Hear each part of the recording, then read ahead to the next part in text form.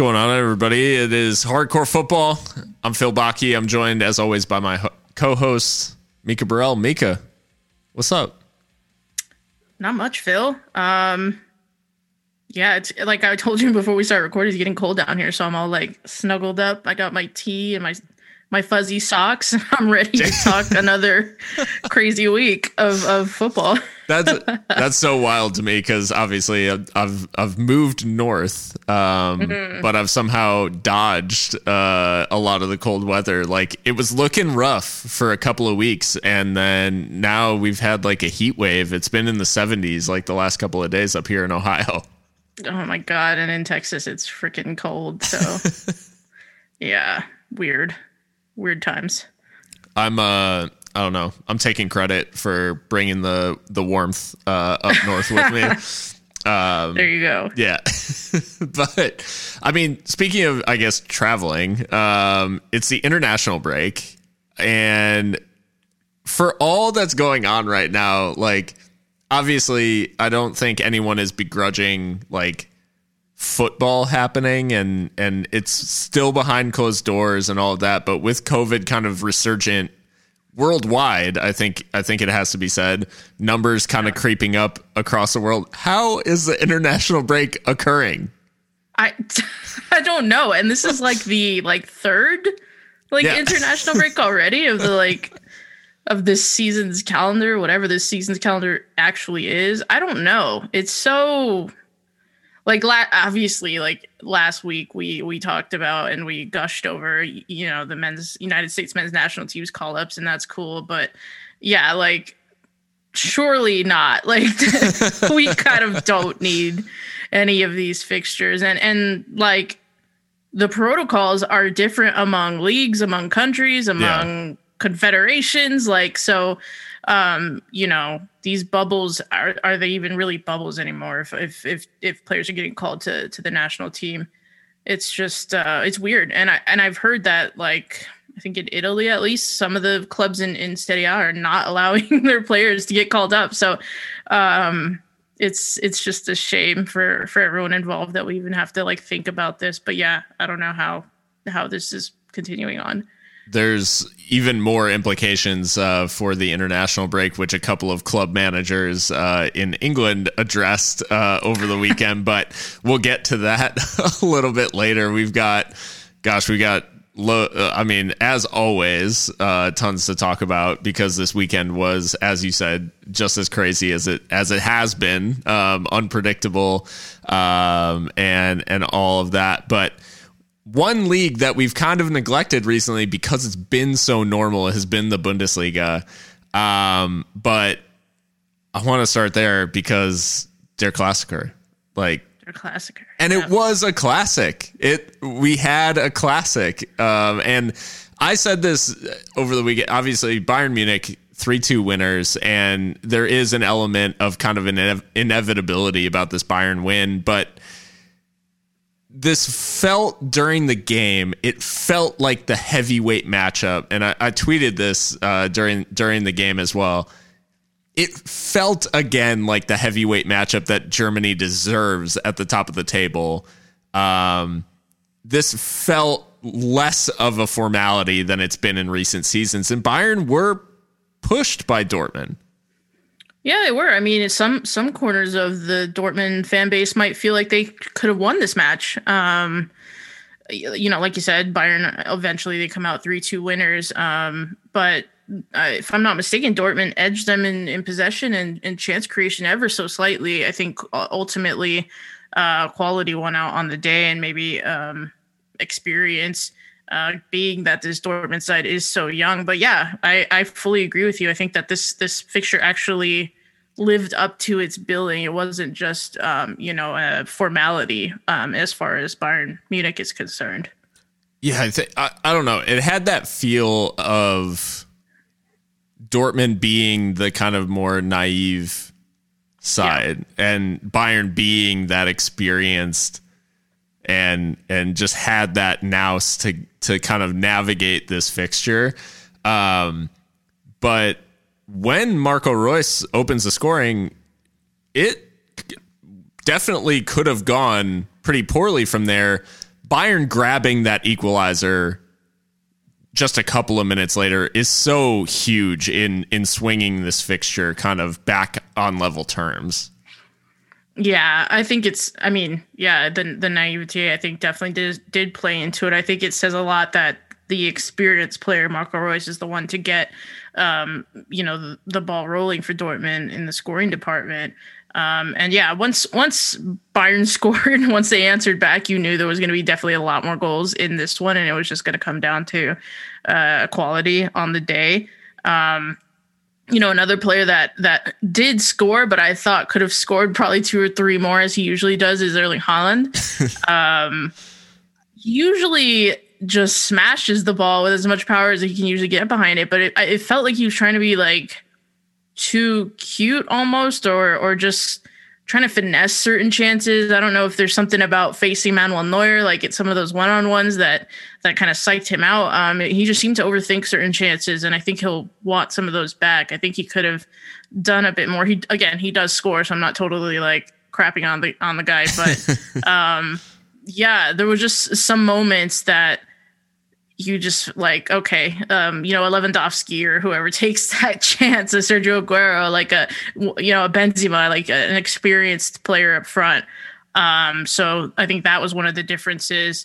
But even turning to some of the experience in Dortmund's side, Mats Hummels, like all 3 Bayern goals, I felt like he had something to do with it, whether it was not getting tight enough to his man or, just not marshaling that back line. He is the senior player back there, I would say.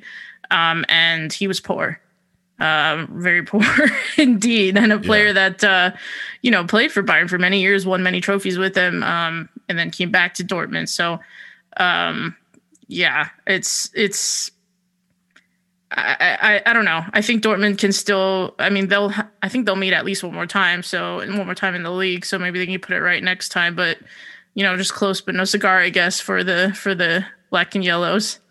Yeah, and I think the Haaland versus Lewandowski, it's kind of the next generation versus the current. But Lewandowski demonstrating like why he is at the very heights of world football right now. His first goal is chalked off for offside, but he bodies Hummels for the second, and it's just after halftime too. So Alaba equalizes right before halftime.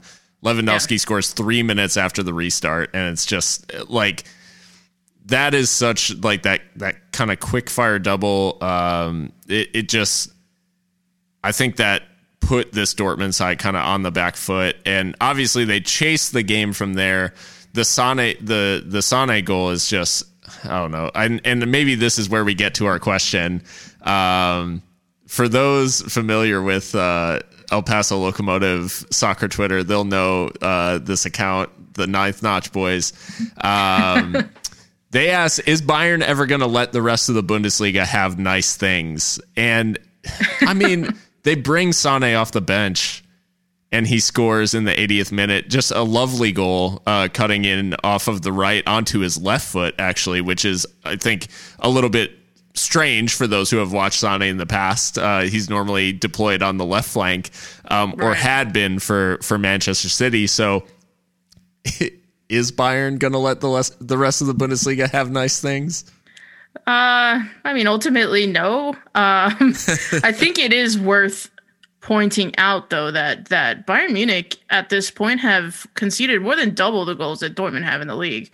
So there is a soft underbelly to this Bayern side. The fact is, though, that they just outscore everyone. So it's... Yeah, I mean, if there's anywhere to get at them, it's on that right side. Of course, Joshua Kimmich goes down in this game with a serious injury. He'll be out for some months. Yeah. I'm not gonna lie, I giggled a little bit at the tackle because it was cynical, and he ultimately pays the price for it. And that is a big miss for Bayern. He's, I think he's a future Bayern captain, future Germany captain, possibly. And then Bayern's right side, they've always looked a little bit vulnerable because that's the side that Boateng is on. Yeah, typically. And then Bunassar comes in, and that side was just Haaland and Reina kept combining on that side and getting at Bayern and Bayern even before Kimmich were conceding more than some of the other teams in and around the Champions League places. So, you can get at them there at that defense, at that side of the defense. But ultimately, I think they just have way too much firepower, way too much experience, way too much class to really let anyone near them, the Leipzigs and the Dortmunds and what have you.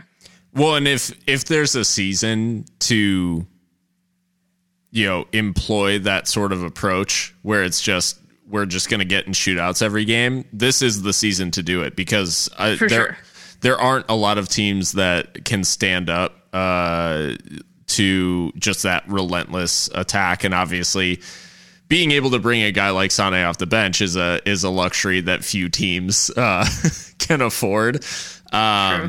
But yeah, for the positives for Dortmund though, in this one, like post game, I think the combination and the link up between Reina and Haaland, we've seen it a lot already this season, and it is potentially scary for a lot of teams, not just in Germany, but across Europe, and for a long time to come, potentially, with both of them obviously very young, fledgling almost in their careers. And Gio Reyna is keeping some very good players on the bench. Torgan Hazard is not getting into this Dortmund side, and he was brought in expressly to be that guy, and Gio Reyna has come in and taken that place and earned it. Julian Brandt. Yeah. Julian Brandt as well. Yeah. I mean, there are some legitimate attacking talents that Gio Reyna has come in and supplanted, basically. So, I think that combination, it almost yields a very early goal for Haaland that he should put away. That just nice. The initial pass was played from Marco Reus, I believe, out from that right wing out to Reyna. But he slides a lovely ball through for Haaland that he should bury, and will, like 9 times out of 10 this season if he's on the end of that. But as you mentioned earlier, he was a little bit wasteful in this one, and Dortmund ultimately pay the price. But not the only exciting goal fests in the in the Bundesliga this weekend, because Mika, you're Die Fohlen, Borussia Mönchengladbach, on the wrong end of a 4-3 loss to Leverkusen.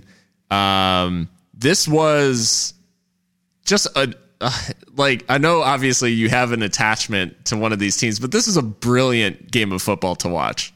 Yeah. One for the neutrals for sure. 7 goals scored. What more can you ask for? Look, Bayer Leverkusen are a good side. I think they've been kind of under the radar a little bit, given that they, they're not in Europe this year, if I'm not mistaken. So they, kind of ended on less than a high note than a Gladbach did last season, but they're still a good side. Still have a lot of young players in this side. Even with the departure of Kai Havertz, they can still on their day, do what they did to Gladbach here. They do concede a lot, so that's something for them to think about. But ultimately they dominated the ball. I think the scoreline is actually somewhat flattering to Gladbach, which is tough for me to say, but Leverkusen had nearly 60% of the ball, and that was from the off. I mean, Gladbach just looked very leggy, flat, and not adjectives you associate with a Marco Rose side. So, every team's going to have these games, and they did travel to Ukraine midweek for that Champions League shootout with Shakhtar. Yeah. So I mean, I kind of give Gladbach a little bit of a pass for this one. And they were, Leverkusen, they were just fantastic. But we gotta talk about the Scorpion goal. That was the one bright spot. Is this potential? If you haven't seen it, go look up Valentino Lazzaro's finish for our third, I think it was. The best beautiful consolation goal you'll ever see, and in commentary, probably one of the greatest moments where I don't know who it was, but the color commentator for the like world feed, like the ESPN Plus feed, he was like, "That's the best goal." Yeah, he didn't even know what else to say. He was like, "That's the best goal. That's the best goal." That's the best goal ever. He just was like, he couldn't even think of a goal that's been better. It wasn't like goal of the season goal. He's like, that's the best goal. Like period. Yeah, it was incredible. It was incredible. It is a Puskás. It has to be a Puskás contender. Although sometimes contender. Sometimes I feel like the Puskás goal has a lot to do with the game state and like the meaning behind the goal. Unfortunately, this goal is like, again, a consolation, but I hope he'll be considered because it's outrageous. And and I said Leverkusen are not in Europe. They are in Europe. They're in the Europa League. Right. But I mean, who cares about the Europa League, I guess. I have to shout out Leverkusen and highlight a couple of their players, because I think the beginning of the season, we spoke about Leverkusen having the potential to kind of fall off because of Kai Havertz departing, and we're like, where are the goals going to come from? We know they have players who can score, but they also lost Kevin Volland, who's at Monaco now.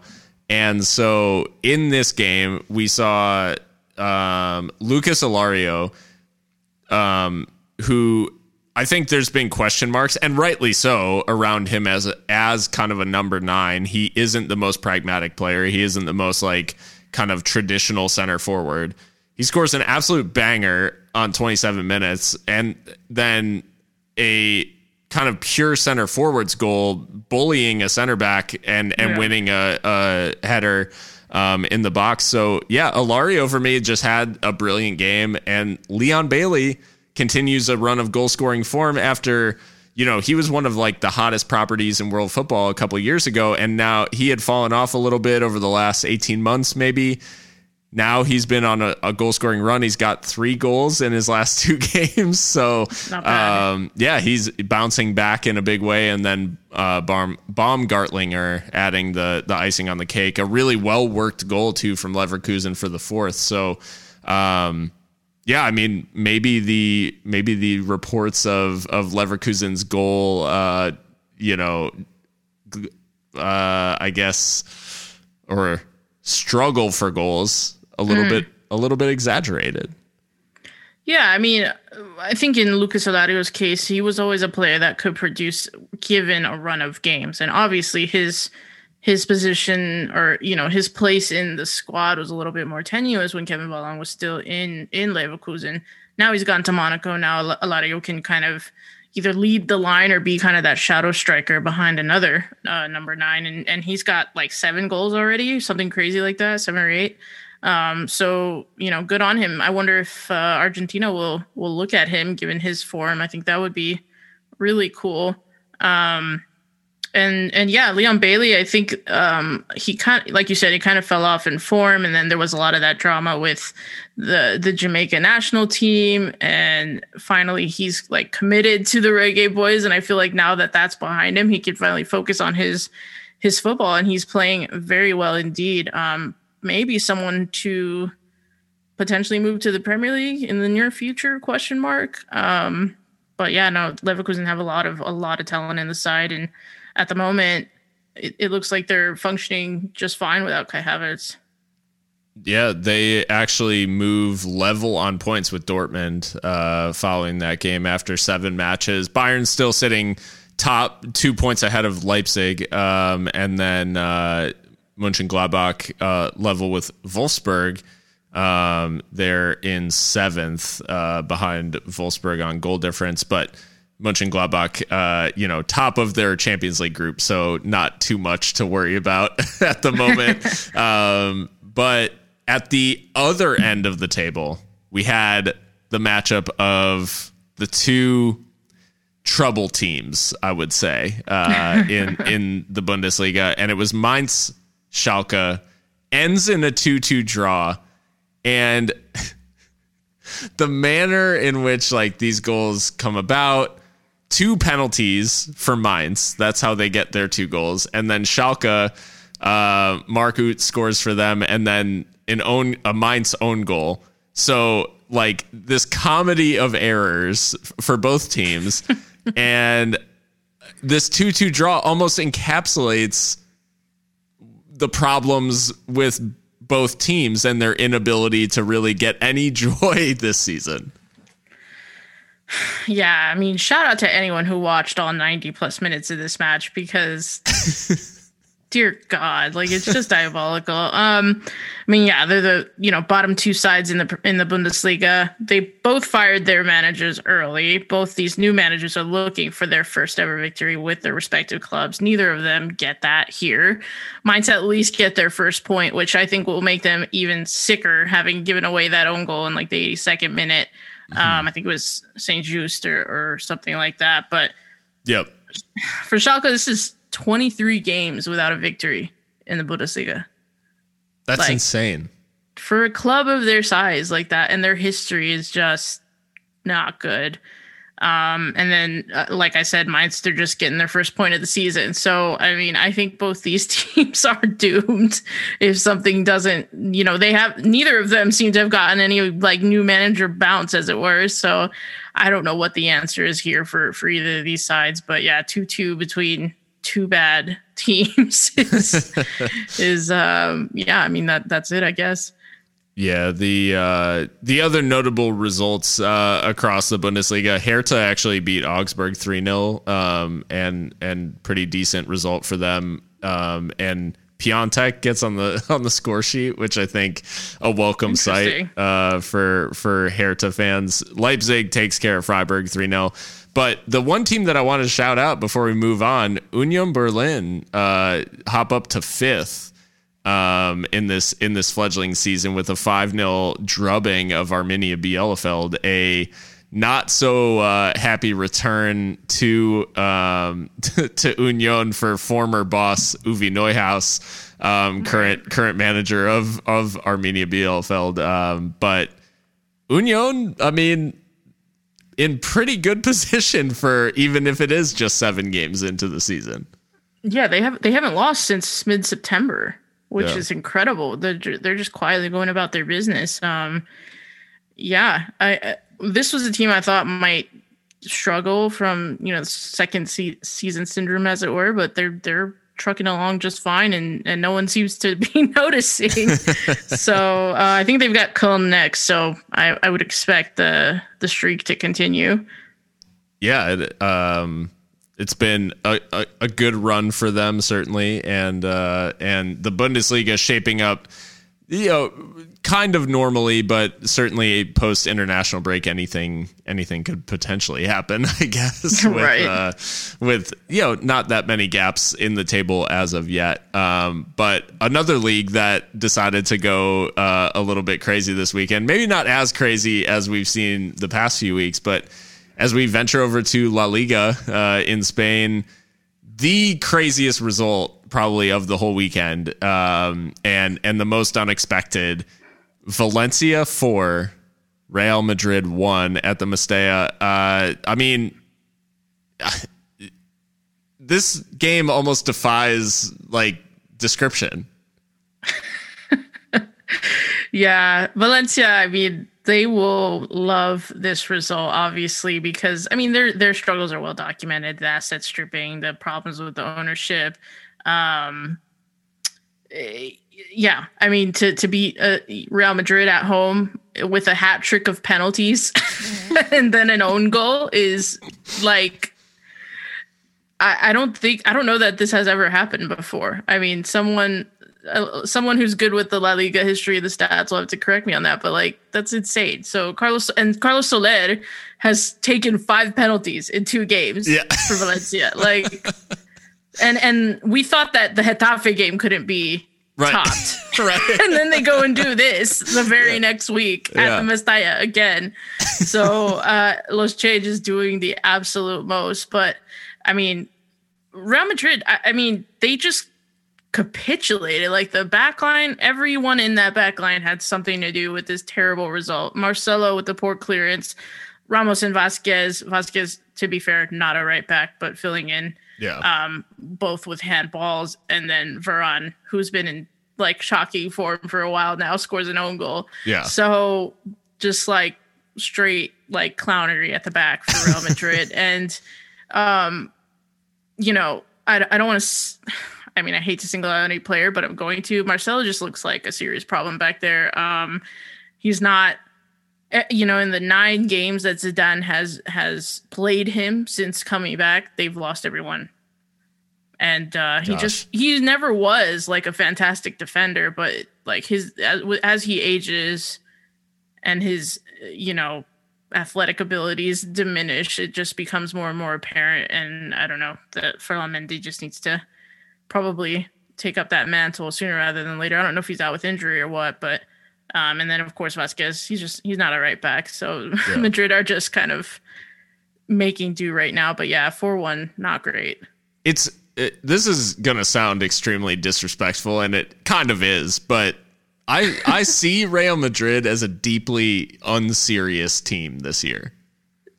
Like really, like none of their players really strike me as like, I think they can obviously dig deep. Like Benzema and Ramos and company have shown that at times this season they can find that deeper gear and that ability to like really pull out a result. But I think they also have the ability to just be a total clown show like they were this time out. Like they have this kind of, I don't know it. And maybe it is like just certain players within the team, because Benzema, in fairness to him, scores a lovely goal at the beginning of the game that seems to set the tone of, hey, we're just going to go out here and take care of business.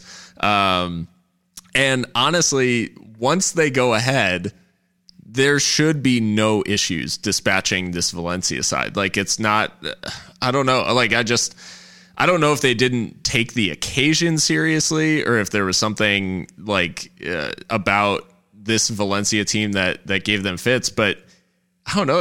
It seems like such an easy thing to navigate once they take the lead. And they just, yeah, like you said, I mean, there's a capitulation here, and it's like Keystone Cops in the way that it all happens. Like the Ramos handball is genuinely just like baffling. You know, and people are, I've seen some narratives out there that it's like just unlucky, but to me, I'm like, no, that looks cynical as hell. Like he looks like he's slapping the ball away. Like, so, and it's Ramos, so like I'm not giving him the benefit of the doubt, you know, and I'm glad they caught it, because it was, to me, it looked like that looked like what the handball rule is for. Those kind of situations. So Vasquez looked a little bit more unlucky to me, if anything. Yeah. But yeah, no, I get what you mean about the relative unseriousness of Real Madrid. But I mean, to me, it just sounds, or it's shaping up to be one of those like Florentino Perez is going to go off in the transfer market like sooner rather than later. Probably try and get Mbappe into this side and just rejuvenate. Because I mean, if Benzema's carrying your team at this point, like, you know, he's a fantastic player, but you got to regenerate at some point. And there's just, I don't know, a lot of that backlash is not good enough.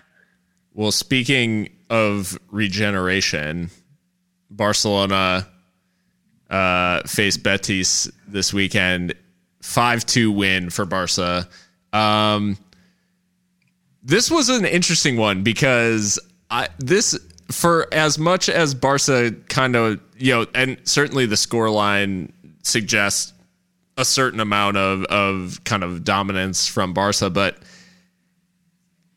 a lot of this game, and especially in the first half, it didn't feel particularly solid from Barca, and Messi comes on at halftime, certainly changes the game once he's on the pitch.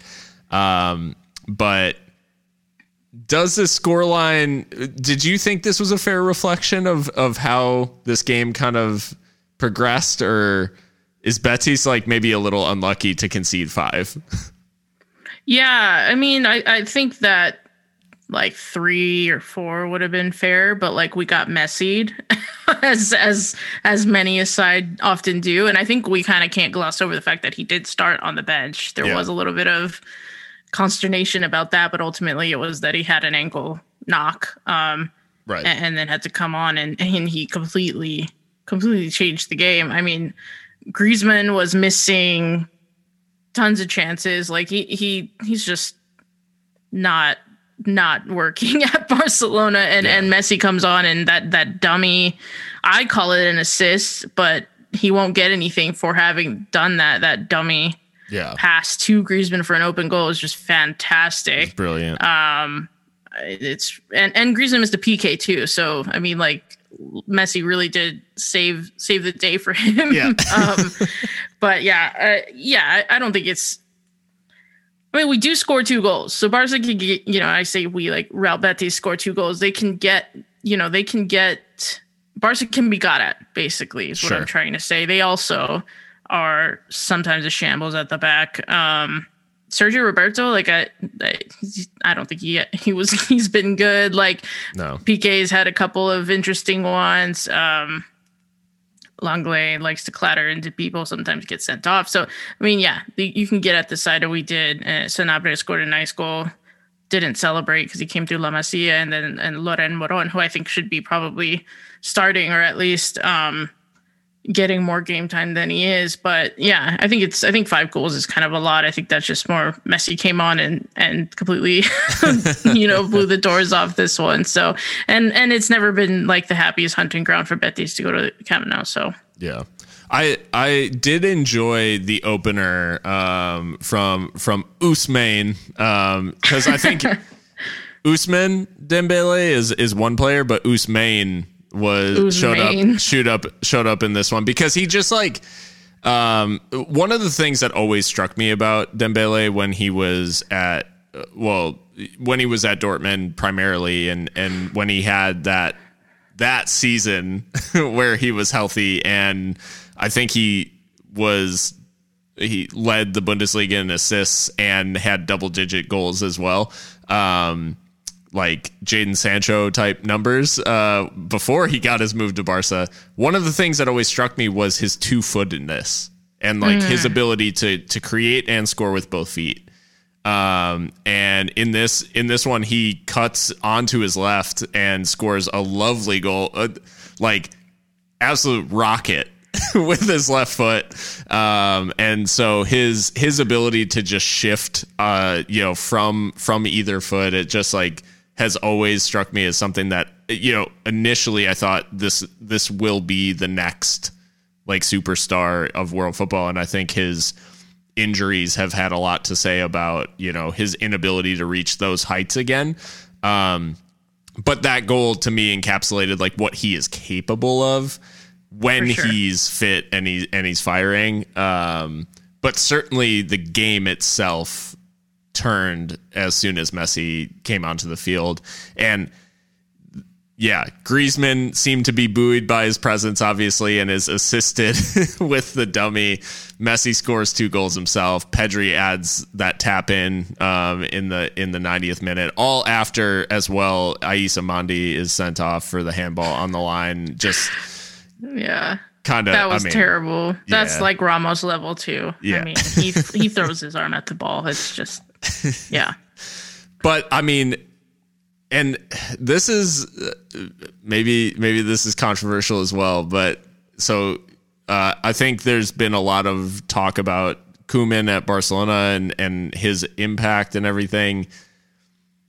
To me, Messi almost does more to coach this team through the game than Koeman does, because when he's on the field, there's just this marked kind of difference in the way they play. Is that just he's that good in terms of influencing the game, or is there, like, a level of kind of broader influence that Messi brings when he's on the field?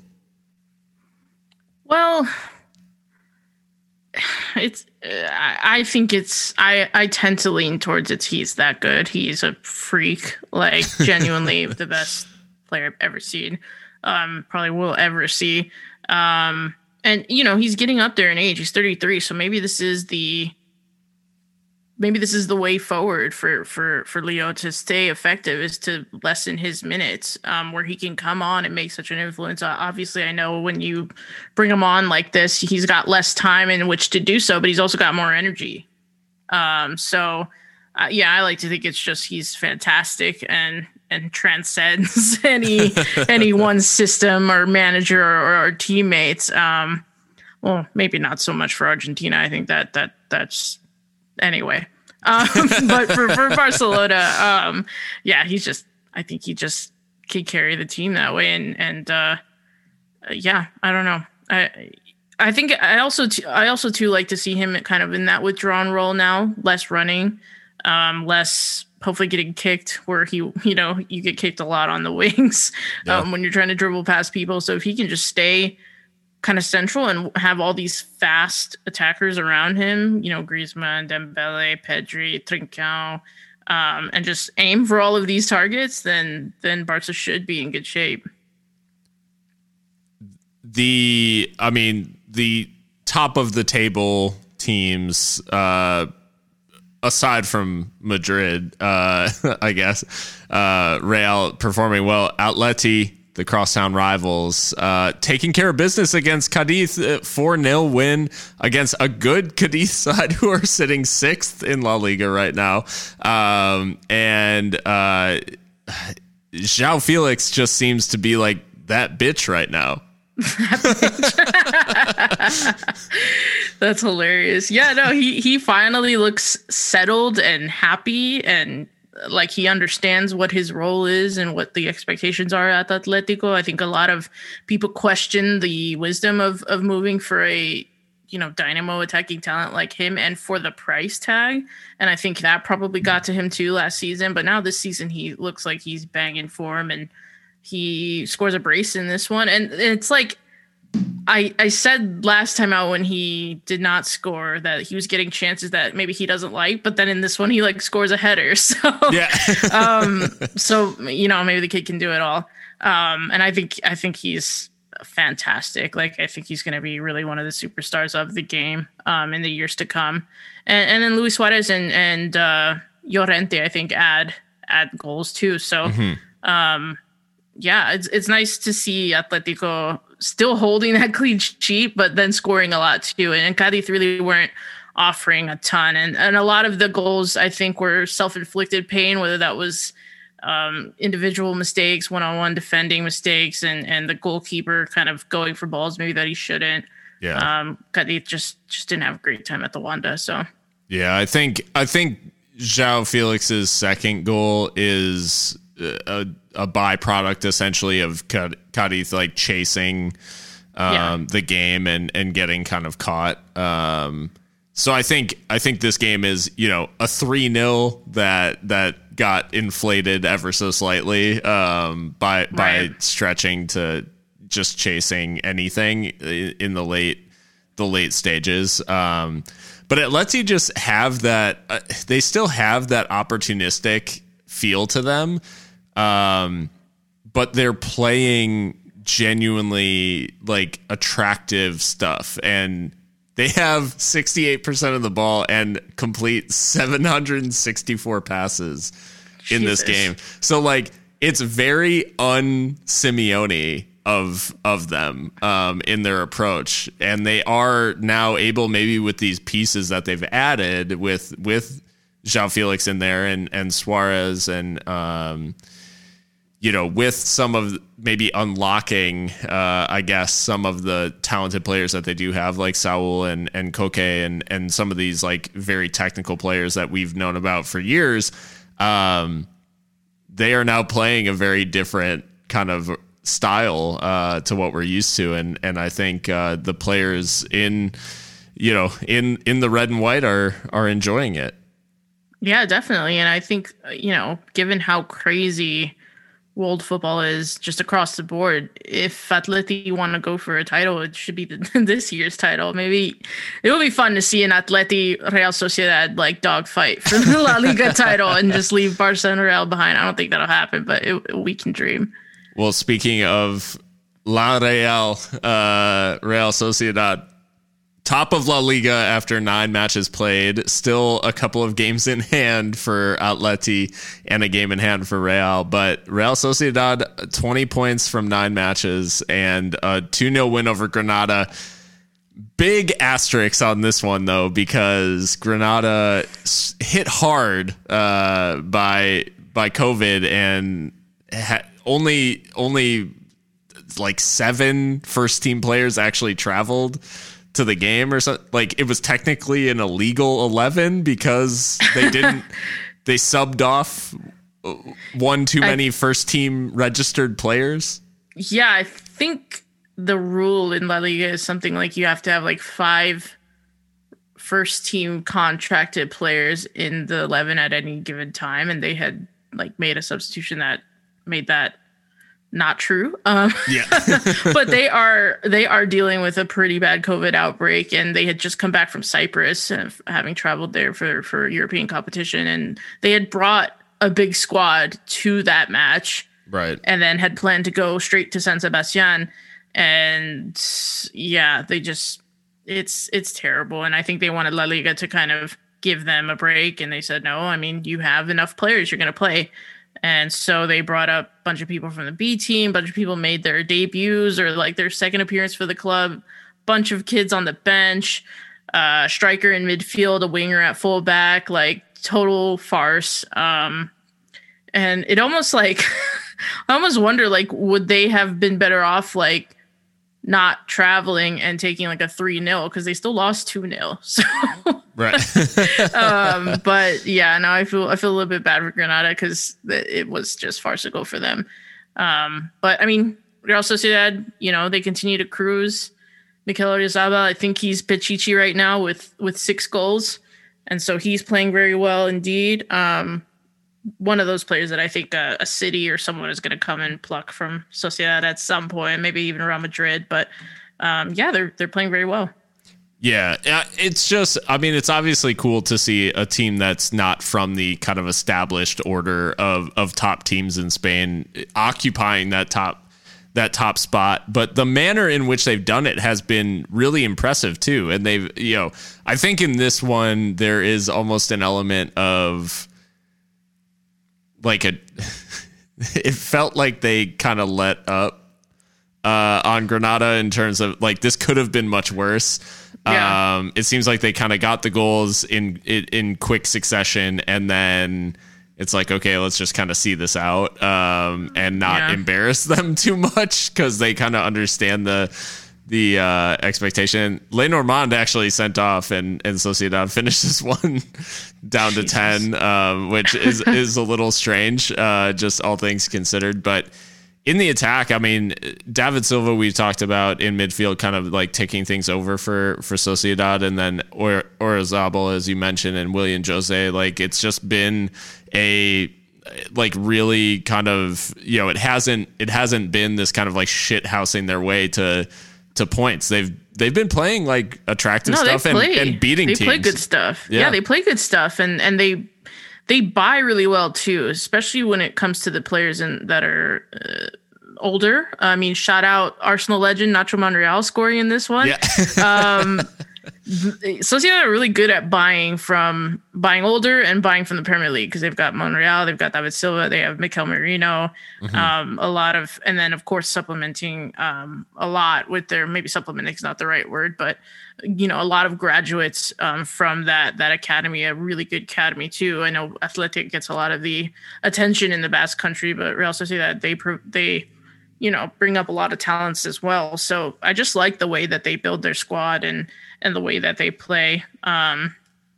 It's cool. And I like watching their games on TV now too, because they used to have this running track at Anoeta, and they took it out finally. And now the stands are much closer to the pitch. So it's unfortunately no fans right now, but when there are fans, the atmosphere is much better. And it's one of those grounds I would love to go to. And I hear San Sebastian is just like a fantastic place, good food.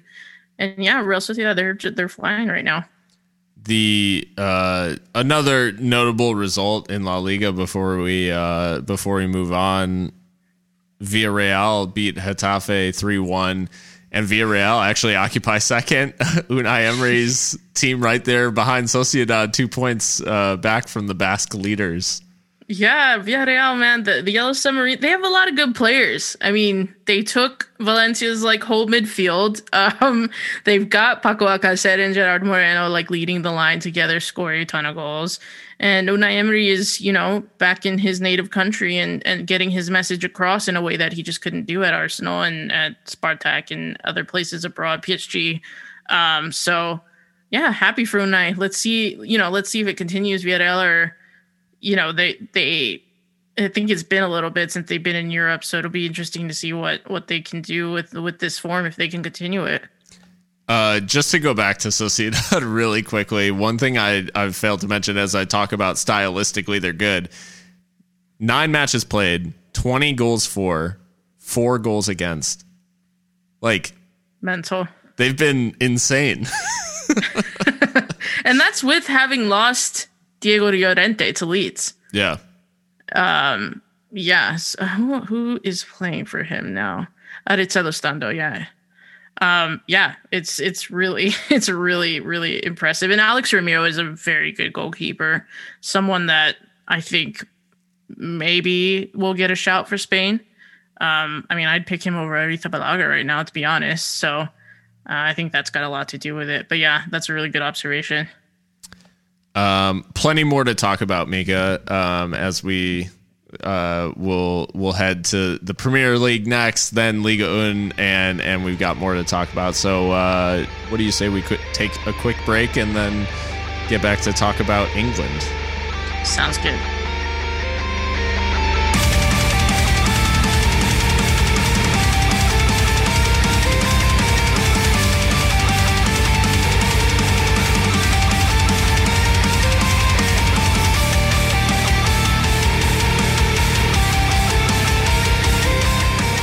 Welcome back to Hardcore Football.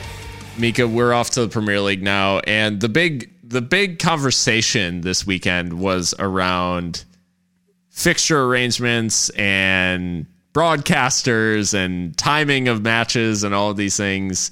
The first one on the docket being Manchester United traveling to Goodison to face Everton on Saturday, having played in the Champions League on Wednesday, and traveling for it as well. So traveling to Istanbul. So there was a lot of discussion this weekend. United obviously no worse for wear, 3-1 win over Everton, but Ole Gunnar Solskjaer not happy with the arrangement of the fixture, and this quick kind of like the travel not being supported in terms of the amount of time off, and getting that early 12:30 kickoff at Goodison on Saturday. What did you make of of all this kind of discussion this weekend? Yeah, I mean, it's not ideal, obviously, but at the same time, that's football. That's modern football. The TV broadcasters dictate the schedule. It is what it is. They're the ones that are lining your pocket so you can go and spend gigantically in the transfer market so that you've got gigantic rosters, and you should rotate. I mean, you're Manchester United manager. That's your job. And I'm picking on Ole here, but that goes for everyone.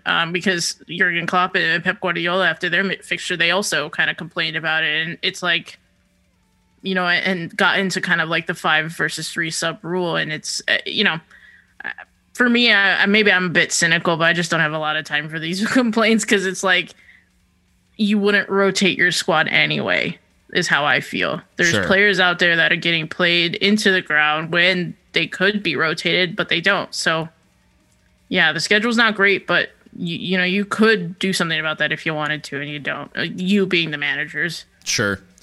I mean, as far as this game goes,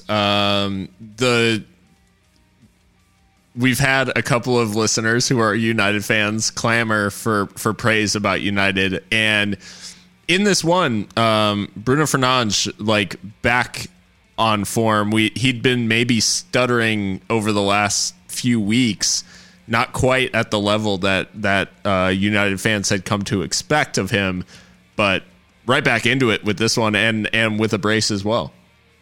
Yeah, I really like United's 4-2-3-1 that allows Bruno to just kind of roam in that hole, that number, traditional number 10 role space, I guess you could say, where he doesn't have, a Paul Pogba just right, on his shoulder, maybe encroaching on some of those spaces that he wants to be occupying.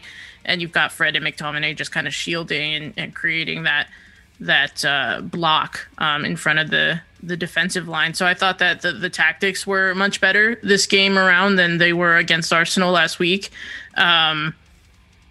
Everton, they haven't won since the Merseyside derby, and I think you would say, Phil, that karma's a bitch, and it continues here. And also, the goals have dried up a little bit for Calvert-Lewin. Scored like 8 goals already, so he's still 8 for 8. But I think since the Merseyside derby as well, he hasn't gotten on the score sheet. So Everton are just in a bit of a rough patch, and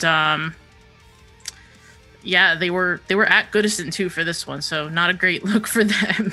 Everton looked like the ones who had flown to Istanbul like a couple days right. prior. Like they just never looked at it. Like watching this game, they just, I don't know. And even watching, you mentioned Calvert-Lewin, like the goals have dried up, but it just looks like his confidence, like there's something going on where there was one passage of play or one little moment where he received the ball like out towards the touchline, and he had a little bit of space to like take the ball down and do something with it. And I don't know if he just got like distracted or was kind of like thinking ahead of himself or whatever, but he completely like he just, it's just a bad touch. Like the first touch isn't good when he tries to bring the ball down, and then like his second touch, he just boots it like out of play. And it was just one of those moments where I'm like,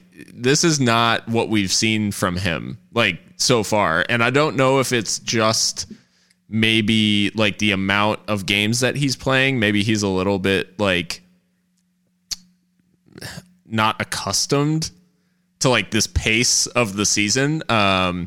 And, he's featured for England as well. So there's been a lot of things happening for him, which is obviously great for his confidence in terms of, he's been scoring international goals and all of these things. But I just wonder if like maybe it's all kind of catching up with him, and like he's almost realizing what's happening and maybe thinking too much about it.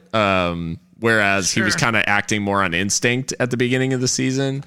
But Everton in this one, in fairness, were totally poor. And I don't think that there were a lot of kind of like redeeming or really like quality opportunities created for Calvert-Lewin. And he is, the type of forward that just thrives off of the service. Meanwhile, Bruno Fernandes is like storming into the area and just completely unmarked to get on the end of crosses. So I think the concerns as far as Everton like remain, because I think these sorts of games are always possible, especially when their defense is as suspect as Everton's is. And I think like we spoke about this at the beginning of the season, they're going to have these sorts of breakdowns, throughout the season because they don't have a very good goalkeeper, and they also like center back. It's just questionable. Like Zuma and Keane as a partnership is not the finished product. But United were good, and they kind of they asserted themselves in this one. I think they like actually, as you said, the formation suited them, the tactics worked, and kind of nullified whatever Everton was trying to do. And it allowed Bruno Fernandes like the freedom to be able to kind of express himself in this one. And credit to him, he scores a brace and no penalties. Yeah, that's amazing, right? I think you meant either Holgate or Mina, right? You said Zuma. Zuma's back at Chelsea. right? Oh, my bad. Or am I? Yeah, my bad. He's actually been okay. Yeah, he's been fine next to Thiago Silva. My bad. Yeah. No, it's all good. Yeah, I mean, defensively, I think this game and some of the recent results for Everton are where you kind of see the downside, dare I say, to James Rodriguez, and that is that he will not track back. Like whether he wants to or not, he just doesn't have the pace for it or the stamina. And you see that here where Seamus Coleman is just being run ragged by Luke Shaw or Anthony Martial, whoever is down that side. And one of the goals does actually come from his flank, not closing down Luke Shaw quickly enough or closely enough to prevent the cross. And so, and James isn't even in the picture. And eventually he does come off at 80 minutes. So I think too, that's kind of the downside to what I consider a luxury player in James. I love James. I think he's very talented, but he's very much in that kind of Mesut Ozil mode, like mold of like, this is the cherry on top of a good team. So yeah, you saw a little bit of that there.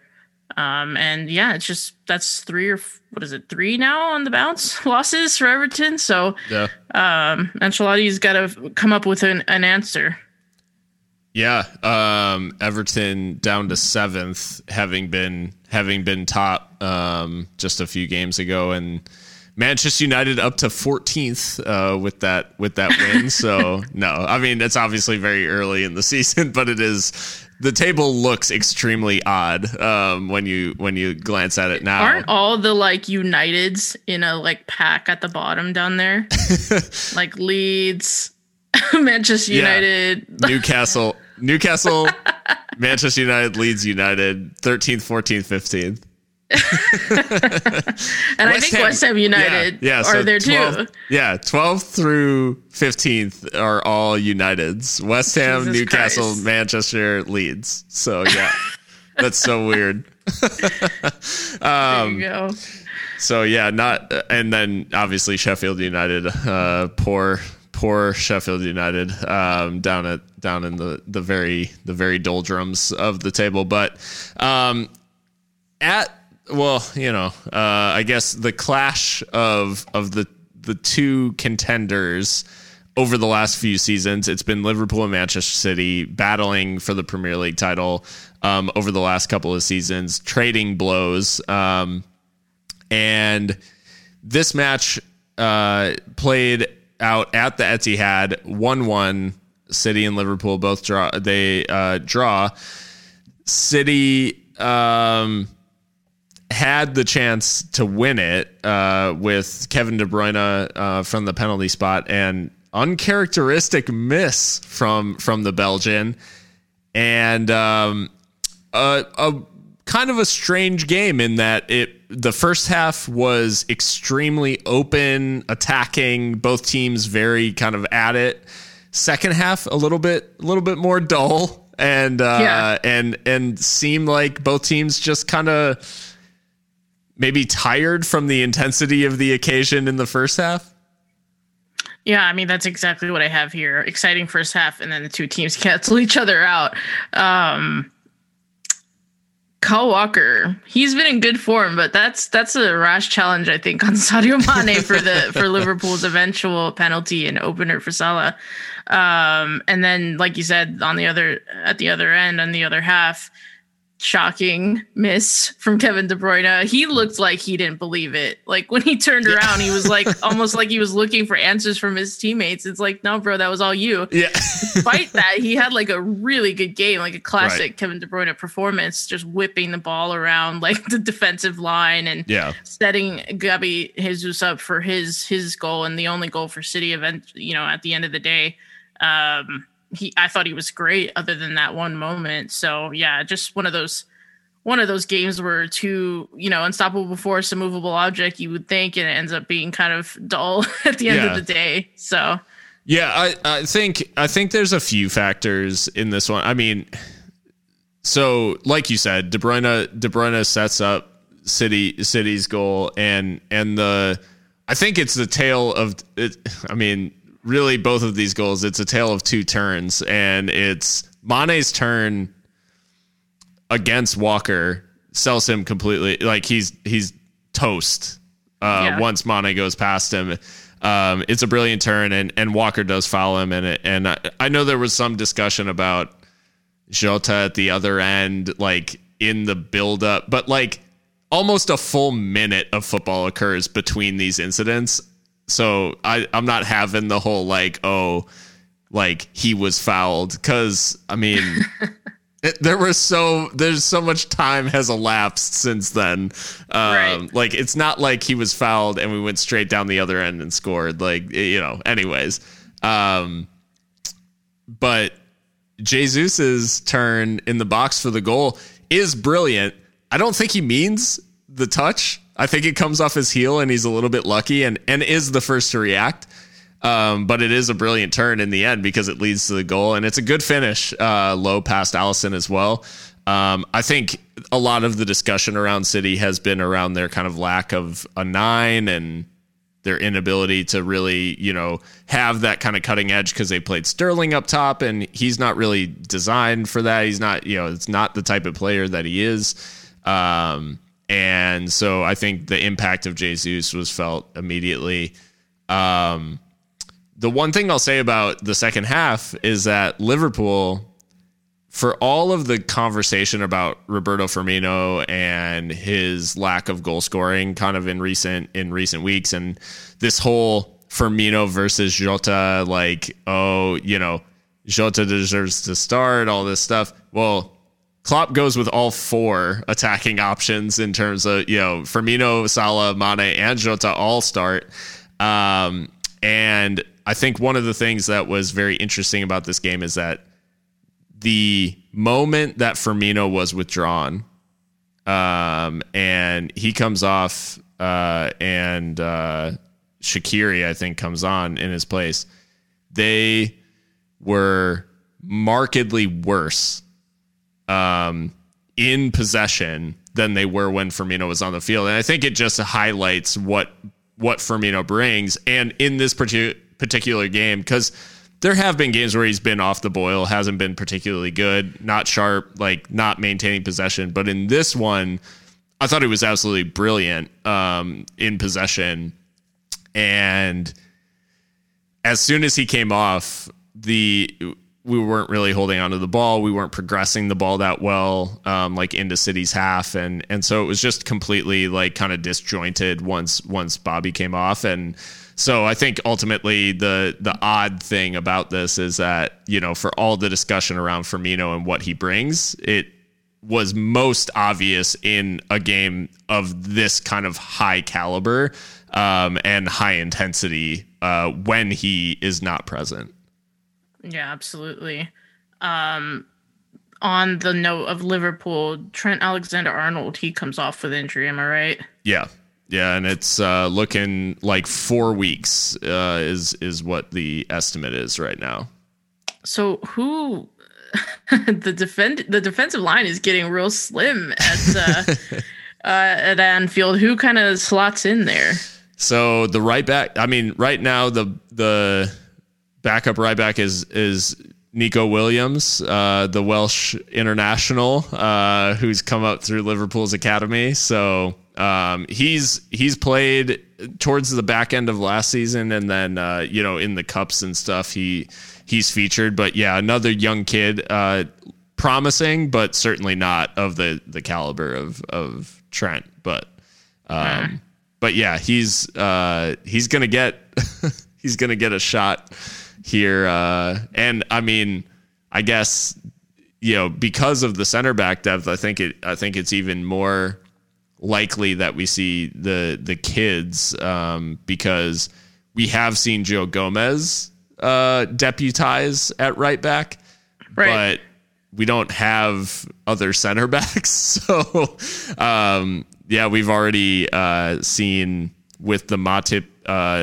unavailability and stuff, we've seen Reece Williams, who is 17 years old, coming up through the academy, was on loan at Kidderminster Harriers in the National League last year, so he's started a couple Champions League games now, and performed quite well, in fairness to the kid. But yeah, I think we're just going to see more youth utilized. Crazy. I think that Liverpool really are ruining, not replacing Dan Lovren. I thought that was a weird, like, non-move even before all of the injuries. Just kind of like at the start of the season, it was weird to see him go and not get directly replaced. But I'm sure they'll find a way. Yeah, it's been interesting because I think it seemed like that was a move that was going to happen. Like Kabak from Schalke was discussed. There were a couple of kind of names floating around. I think ultimately they chose not to pull the trigger because of maybe the finances around the Jota deal. I'm not really sure. Maybe they prioritized Diogo over a center back replacement, and maybe, you know, like I said, I don't know. The Reece Williams has looked extremely good. He looks like a Virgil van Dijk regen, who's about to like.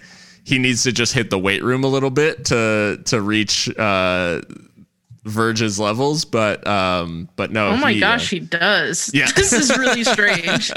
He really does. That's so weird. Maybe he's the heir to the throne. I don't know. But yeah. It'll be interesting for Liverpool certainly to kind of navigate this. This whole period, and especially with the injuries, and certainly Klopp and Pep both kind of voiced their displeasure about the fixtures. And I thought it was really interesting because they both had the same talking point, which was Gareth Southgate will be without Trent Alexander-Arnold this international break. So that's why we need 5 subs. I mean, I just don't buy this. Like, you can rotate, you know? Yeah. Everyone deals with this stuff. I mean, again, I know it's more pronounced because of COVID and what have you, and the calendar is a bit more constricted than it usually is, but it's like you wouldn't rotate otherwise. So I just don't. Yeah. Like, you even see it. You even see it in the leagues that have 5 subs. They're still trotting out the Messis and the Ronaldos of the world, despite having these options, you know, for more rotation. So it's just, for me, it's like, maybe they're just trying to, you know, deflect a little bit of attention away from whatever it is. But yeah.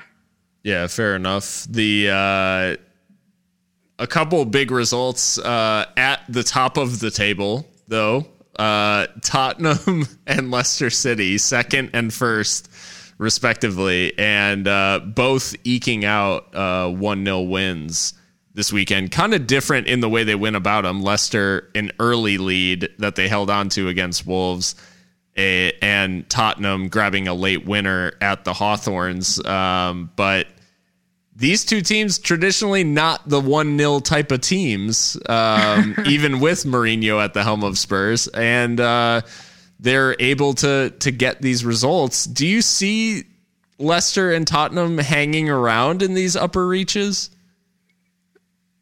Yeah, I mean, I see them definitely battling for Europe for sure.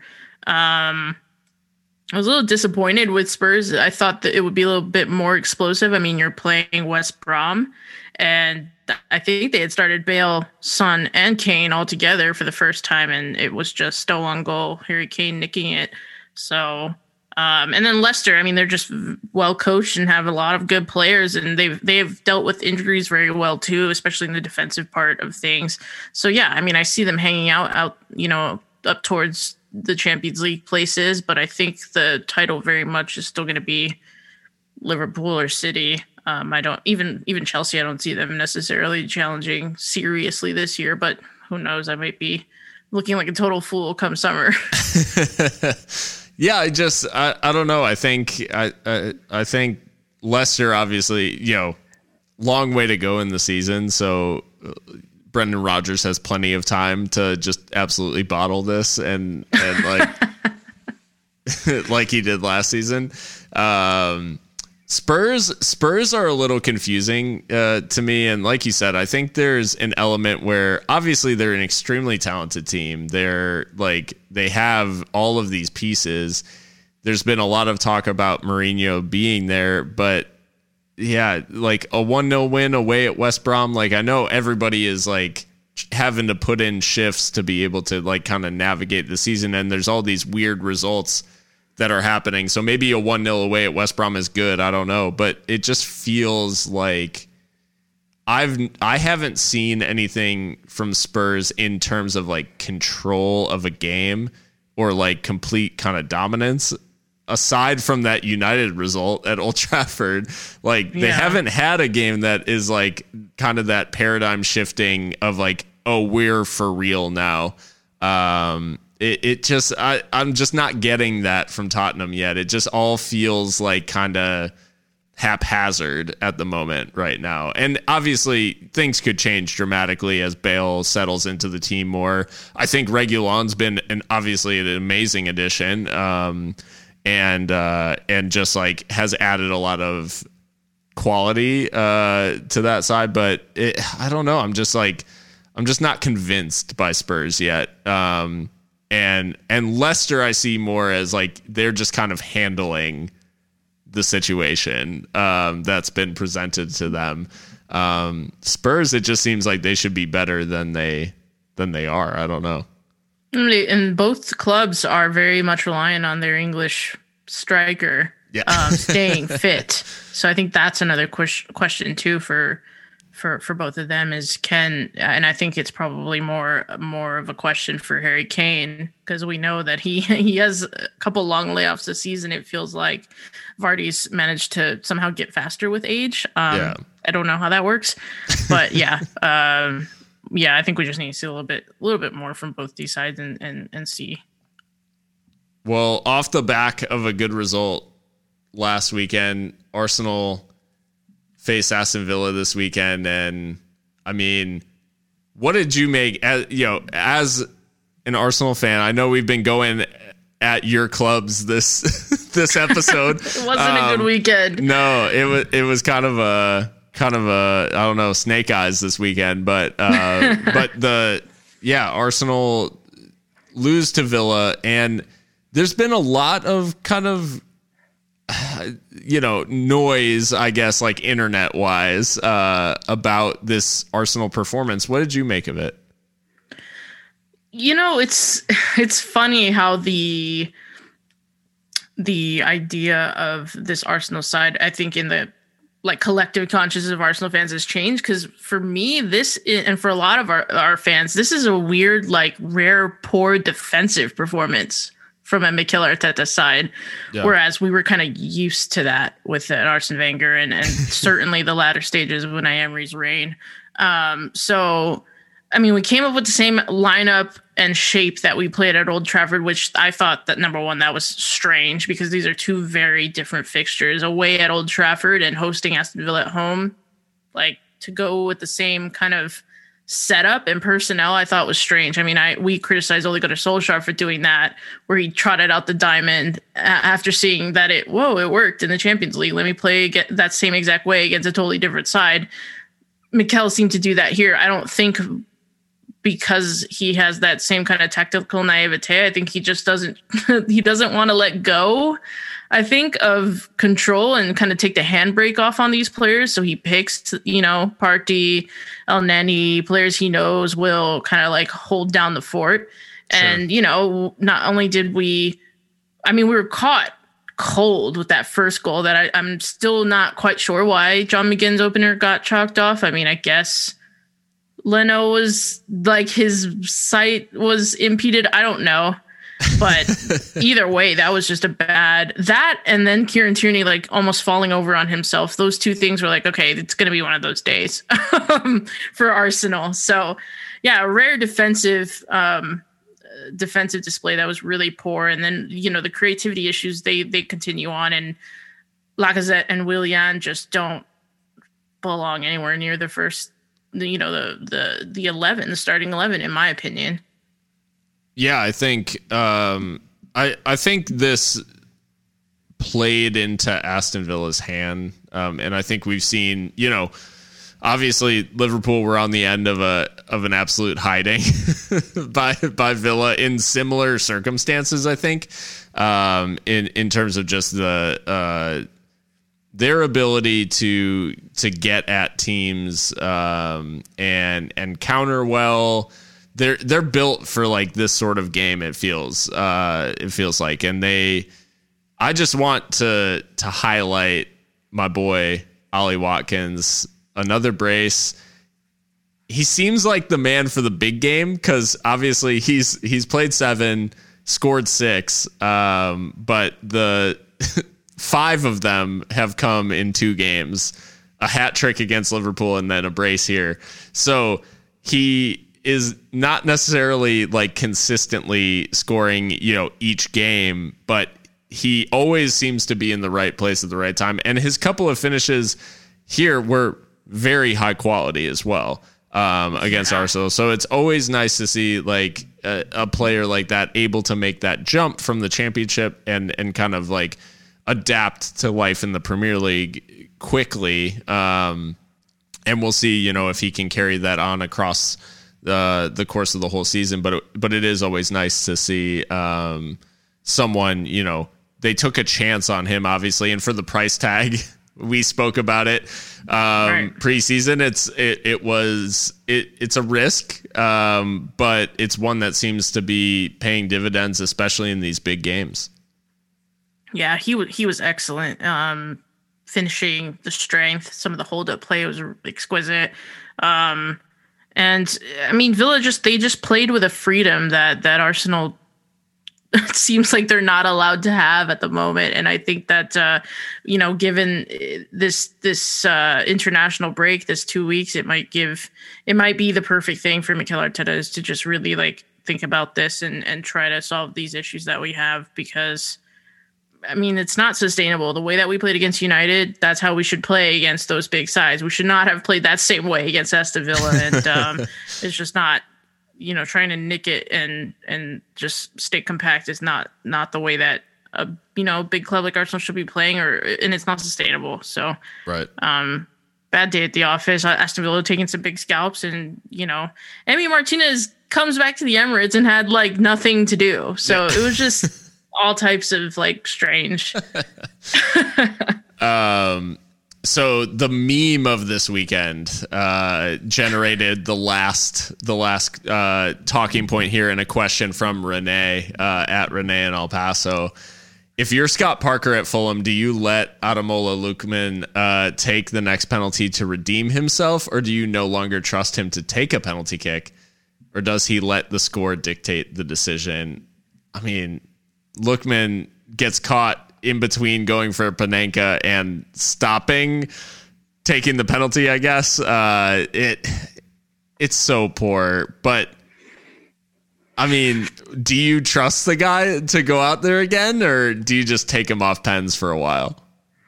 Listen, I'm going to say first, before I tear this man to shreds, Ademola Lookman is a very talented player. You can definitely see there's a player there. I think he's going to become very good for Fulham or RB Leipzig when he goes back.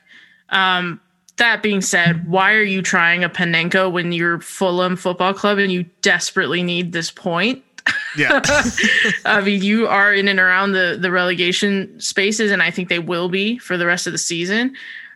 So, yeah, I mean, obviously, if the Panenka comes off, then you look, ice cold. And if it doesn't, you look like a clown. Yeah. Which is what he looks like here. And, if I'm Scott Parker, I don't trust him anymore, because there's a time and a place for these cheeky kind of things, provided that you have the ability, obviously, to execute them. Now, I don't know if Ademola Lookman is a proven penalty taker or what have you, but yeah, I just wouldn't trust him for the time being. I mean, that's poor decision making when Fulham really needed the point. Yeah, and I think with the game on the line, a chance to equalize, the only decision, unless you have like some of these kind of unique approaches to penalties, whether it's kind of this, whatever, the stutter step or anything like that. If you have like your established approach, that's fine, I guess. But if I'm Ademola Lookman, I'm walking up to the ball, like I'm putting it down, already having picked my spot, and I'm gonna like put my foot through the ball And I'm not going to leave any doubt as to like, what am I going to do? Like, which way am I going to go? I'm picking a spot and I'm just going to hammer it. Like, because you need that goal. Like they desperately need that goal. And imagine, I mean, I'm just thinking about the nightmare scenario of Fulham being relegated by 1 point. Oh my God. I don't think anyone at Craven Cottage could take that. Like, there are so many moments across the course of a season where you could point to and say, like we could have done this. Butterfly effect. Not in this case, like that cost the team a point. Like it was basically the last kick of the game. Like there is it was. Yeah. So it's just one of those moments that like, if Fulham are relegated, they will look back on that moment and just say, like, what could have been. It's absolutely shocking. Oh my goodness. Yeah. Not great. And you know the saddest part I think about the Panenka attempt is that it's so bad that the keeper has time to dive and get back up and swat it away. Like Fabianski had all the time in the world to do that. Like he literally dove and was like, "Oh wait, hold on, the ball is like coming to my left paw." Like the amount of secondhand embarrassment that I felt on his behalf, like I will never forgive him. That's how I felt bad about how... I hate that. Yeah, like it's like when you watch somebody fall in public, like you're just like, oh my God, you like want to die for that person. I feel bad for you. But now I'm mad. I resent you for making me feel like this. Exactly. So yeah, I don't think we see Ademola Lookman take another penalty for Fulham, unfortunately. As we move on, I guess, from the Premier League, we move on to France, Ligue 1.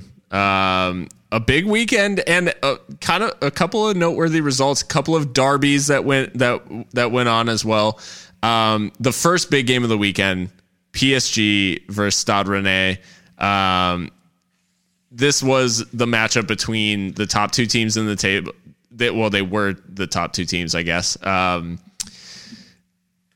And Rennes unable to exert any influence over the champions, PSG, 3-0 winners, despite the fact that Rennes were at times the better team. Yeah, both sides were missing key players. Stade Rennais, I was like so excited for this game, wanted to watch Eduardo Camavinga only to find out he was injured, so I felt like an idiot. And then PSG missing obviously Neymar and Mbappe with their separate injury issues. But yeah, no, Stade Rennais, they were okay for some of the sequences of play, some passing sequences or what have you, but ultimately I think the quality won out on the day, and Angel Di Maria, like totally unplayable. Yeah. Totally unplayable. Like he just took over for in the absence of Neymar and Mbappe, had almost scored like a screamer half volley like from the left. And then he does score like an outrageous chip. Yeah. Totally puts the keeper on his ass. And then Moise Kean, he also scored, and he's got 3 goals, I think, for PSG since coming into the side. And I kind of like poked fun at the loan, but I mean, he's really good. And Leonardo, PSG's sporting director, spoke this week about how he's working on Neymar, Mbappe, and Di Maria's contracts. And he said, unfortunately, we don't have a buy option in Moise Kean's contract, so he will be going back to Everton, and PSG seem like they're pretty disappointed about that. So fair play to the Italian. Well, I mean, he's a massive upgrade on Choupo-Moting. So I think, I mean, it's actually great to see Moise Kean like have this sort of ability to be in a place where he's comfortable, to score some goals, to get his feet under him a little bit, because he's a super promising player. And those, I mean, when he kind of exploded on the scene at Juve, he was like seen as one of the like next big things in Europe. And so you always hate to see a guy with that amount of promise like flame out. Right. And his career was in danger of doing that. And I mean, when he went to Everton, I don't think it was a good move for either party. But now that he's at PSG and able to build some confidence and stuff, we'll see what happens in the future. And obviously, maybe he can get under Ancelotti's good graces, and get back into this Everton team, I guess, which is so odd to say about a player playing for PSG. But yeah, as you said, Di Maria, just unbelievable. And yeah, could have probably had a hat trick by himself. But the question marks, I guess like the frustrating thing about this PSG side, and I mean frustrating from like a neutral perspective, coming into this game, like, oh, maybe Rennes can get something, like maybe Stade Rennais can come away with the result, is PSG don't have to be that good to come away with a 3-0.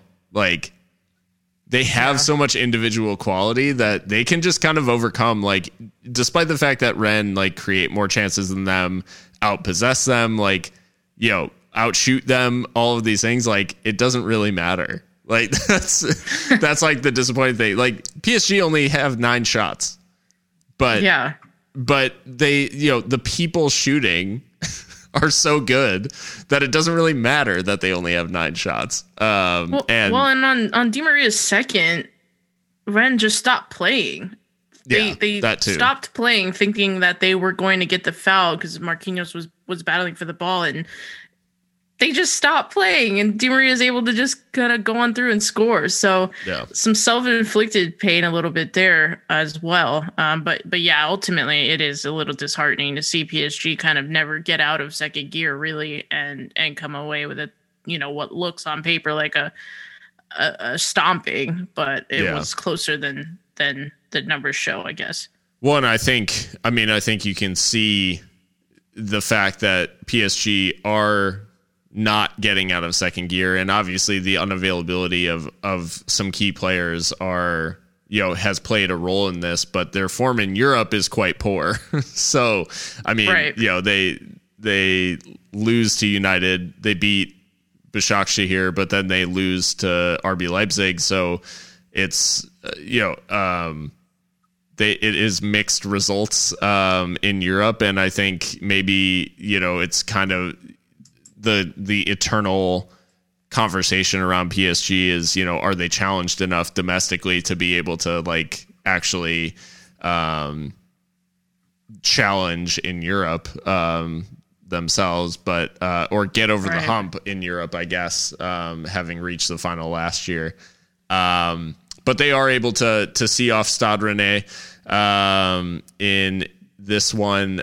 And the closest challengers in the league, LOSC Lille, took on Stade Brestois, and Brest able to the Brittany club.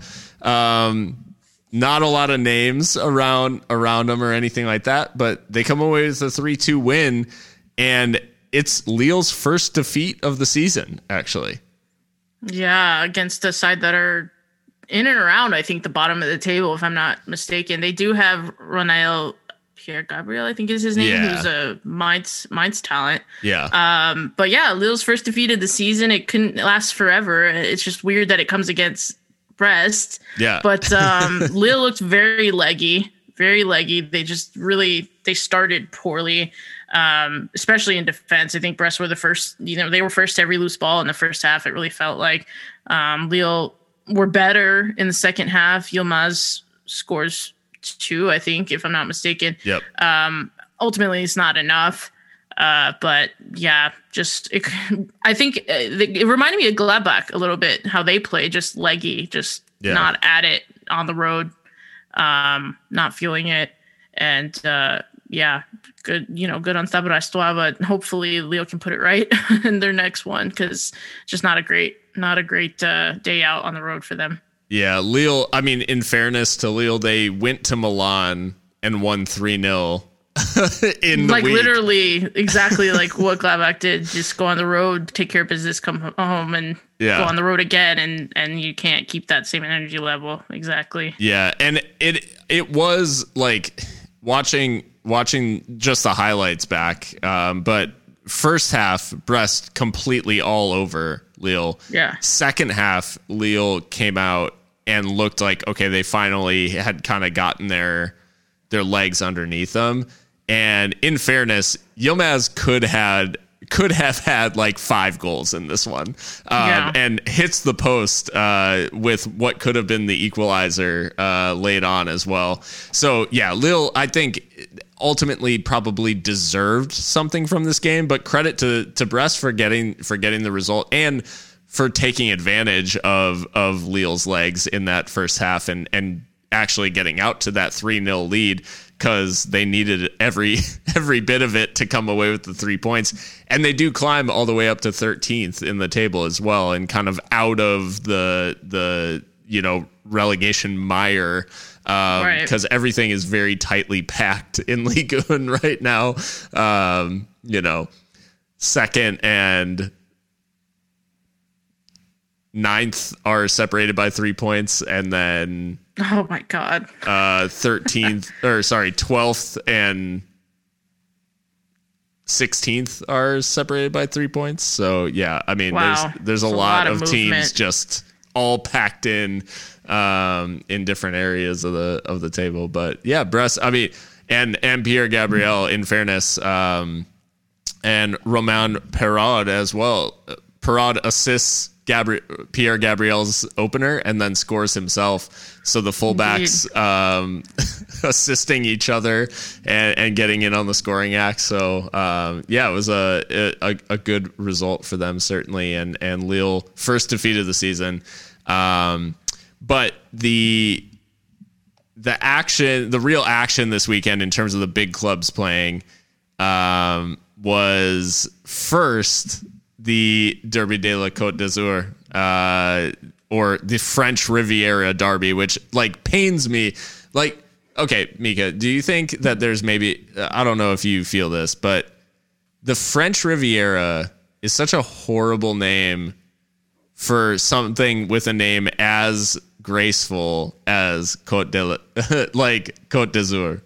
Yeah. It doesn't translate well. But anyways, and plus it sounds more like presumptuous than like any football derby should. But yeah, no, I get you.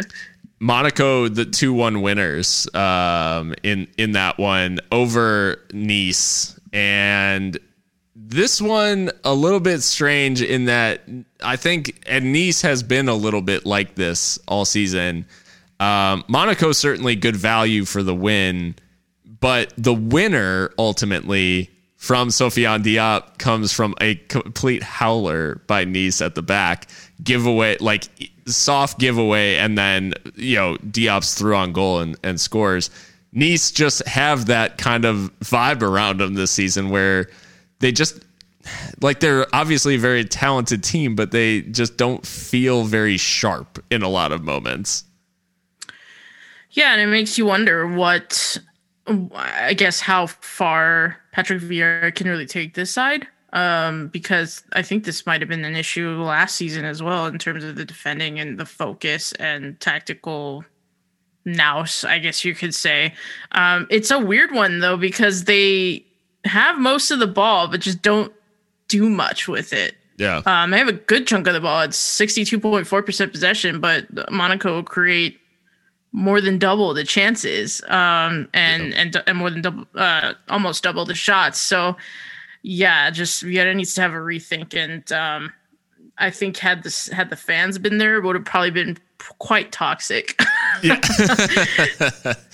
Yeah, this is the matchup that like Nice fans would be up for, certainly. Mm-hmm. And with the culture around Nice, and that kind of ultra culture. I just don't get how Nice with that. I mean, they've got Jeff-René Adelaide, they've got Casper Dolberg, they've got Amin Gouiri, like Lise Malou. They have like all of these talented attacking and like link up play type pieces, and it's just not adding up. And so, like you said, I think questions ultimately have to be asked of Vieira, although, you know, as much as that must pain you as an right. Arsenal supporter. But ultimately, Niko Kovac's able to get the win. His is another team where you look at it and each name is exciting in that, you know, Ben Yedder, Volland, Gelson Martins. Right. There are some big names in the side, but it's Disasi and then Sofiane Diop. So two, you know, like of the lesser names in the Monaco side that make the difference. Yeah, and Niko Kovac too. I've criticized him in the past about, you know, he's come in to Monaco to also strengthen the defense and has found himself on the end of some beatings. But good for him. This is another feather in his cap too. And also, I was not aware that Vito Mannone played for Monaco, the Arsenal and Minnesota United and Sunderland legend. Nice to see him. Some of the most random players turn up at Monaco. Like it's just strange, but good for him. I had an actual physical reaction to seeing him because I was like, there was that moment where I'm like, it can't be him. Like it's just someone who looks like him. It's him. And then yeah, sure enough, it is him. It was his first appearance for them as well. So recent move. He gets the win in his first appearance under Kovac at Monaco, but and in a derby no less. But the other big rivalry in France, and one that has, I think, you know, I tweeted from the Hardcore Football account, this has literally sparked riots in the past. Right. This matchup between Lyon and Saint-Etienne, the Derby Rhône-Alpes, 2-1 win for Lyon. Saint-Etienne unable to get past their kind of big brother, I guess you would say, in terms of the size of these clubs. And the story of this one, Tino Kadewere, the Zimbabwean international, forward for Lyon with a brace, and one of which was a wonderfully worked goal, finished with a back heel as well. Just a couple of moments of brilliance sandwiched by two goalkeeping howlers. Anthony Lopez on Saint Etienne's goal, and then Kadewere's second.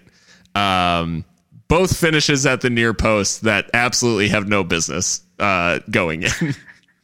Yeah, and I think he came off the bench. Am I right? Kadewere did. Yeah, he does come off the bench. Talk about instant impact. And he's got 3 goals now for the season. It was a good win. Obviously, you always want to win the derby, and I think Lyon did dominate, but I still don't think that this gets Rudy Garcia necessarily in the good graces of the fans of Ligue 1. I just don't know that he's the man for the job, and people have asked, you know, Lyon's brass if extending his contract is a priority, to which they've said it is not. So yeah, they sit 5th now, and obviously they'll be happy to have won the derby, but it's just sad that you couldn't see the fans there, because this is one of those derbies that absolutely goes off when fans are in the stands. But Saint Etienne, they're sitting 15th and just hoping, I think, to survive and stay in Ligue 1 this year, given all the turnover they've had. The interesting thing about Rudy Garcia, he did actually spend one year I think less than a full season as Saint Etienne manager back in 2001. So rare shared history between both clubs in this particular rivalry. But yeah, Lyon, I think it's another match where they probably feel like they should have performed better overall in terms of, I mean, just the talent that Lyon have at their disposal is so high quality. And I think it's similar to the conversations around Monaco and around Nice, where it's like, okay, the names all should add up to something more than what I'm seeing in front of me. So Lyon able to sneak out the win in the derby, and certainly not the cathartic 5-0 Fekir shirt off in front of the Saint Etienne fans, sparking, actual pitch invasions and having to evacuate the field and everything. Yeah. But a good win for Olympique Lyonnais nonetheless. Ligue 1, I mean, PSG all have, essentially kind of waltzing to the title already. I think it's shaping up that way. But the fight, as we said, is all kind of tightly packed in there, like in the European places, especially. A lot of opportunities for teams not normally kind of in and around those areas to maybe upset the normal order. I would love if Lille and Lyon, Marseille can make some inroads in the league and upset the apple cart, I guess, at PSG again. As I said in other leagues, I think if any outsiders want to try for the title, this is a season to do that. It would be cool. It would be cool. I think there would be much more interest in Ligue 1 if someone could knock PSG off their perch, but remains to be seen. Well, Mika, we have been doing our Sounds of the Season Spotify playlist, and we've got some more additions. Well, first and foremost, do you want to talk about the playlist and how people can find it? Yeah, absolutely. So just open Spotify. It's a Spotify playlist and just search Hardcore Football, and Sounds of the Season 1 is our playlist. It should pop up along with our show, so you can subscribe to both of those while you're on there. We also have a link to it in the Hardcore Football Twitter account, so at HXC Football on Twitter. You can find it there.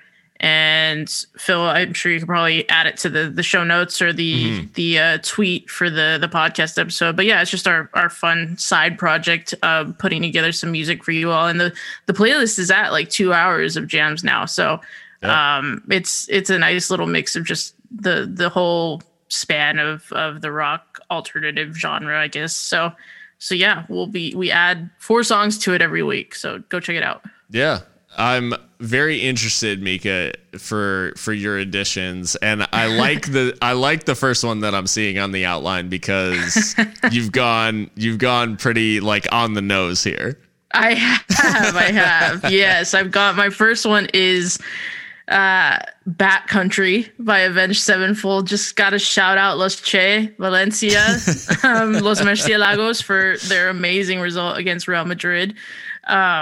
And I just love A7X. I was talking about them the other night with a friend, and I was like, you know what? This would be a good addition to the playlist, given what Valencia managed to do in La Liga this past weekend.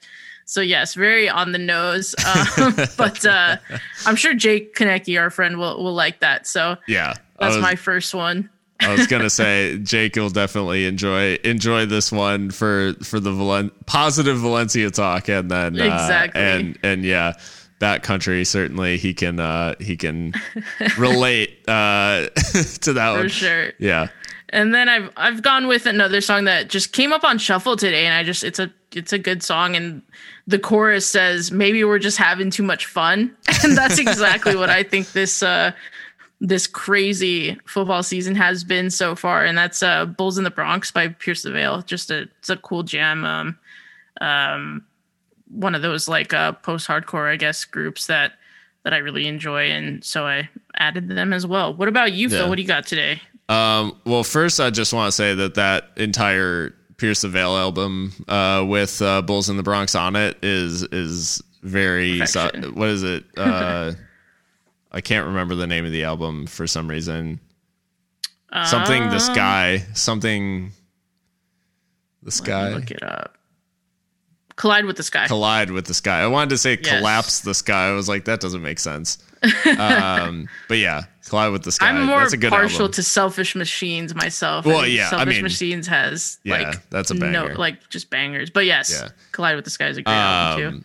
So yeah, this week I went with a couple. These are just a couple of bangers that I wanted to include, and I've forced into some sort of like relation to this weekend. So the first is by a band called Erra, ERRA, and it's called Eye of God, and that is, to me, messy. Seeing Griezmann running behind him and dummying. For sure. That's the Eye of God. But no, it's like it's a kind of traditional like metalcore track, but their ability to combine like the heaviness and like melody is just very, very cool to me. And then the second one, very little known band called Time the Valuator, very random name. And it's a song called Elusive Reason. And Elusive Reason is how I characterize this season. I have no idea why any of this is happening. I don't know why most things are taking place. But yeah, this one for me, this is kind of like in the vein of like, it's almost like a little bit more traditional like rock version of like a Dance Gavin Dance or something like that, like more emphasis on kind of the clean vocals and everything. So there's a moment in this melody wise that is just like so unbelievable and like kind of soaring compared to, what you would expect from kind of normal alternative. So yeah, just a really cool song. And, I definitely am, just looking for the reason behind all of this madness. Mika, unfortunately, we're headed into the international break. I know. It's kind of a bummer. Like, we need to figure something out, I think. Like, what do we do? Like, when there's not... We got to get some, like, concept episodes going or something, or, like, pick a debate topic or something. Maybe we'll have to ask our followers kind of what they want to talk about. Maybe we'll have to think of something. Yeah, absolutely. And if you have any questions, thoughts, comments, whatever, you guys can obviously hit us up at HXC Football on Twitter, and certainly anything that you guys engage with us, we're willing to talk about, and we always enjoy just interacting on there. And along with that, if you've enjoyed the show, you can follow along on any of the big podcast platforms. If you can leave a review like on iTunes, please do. Otherwise, you can follow on Spotify, Google Podcasts. And just get new episodes when they drop.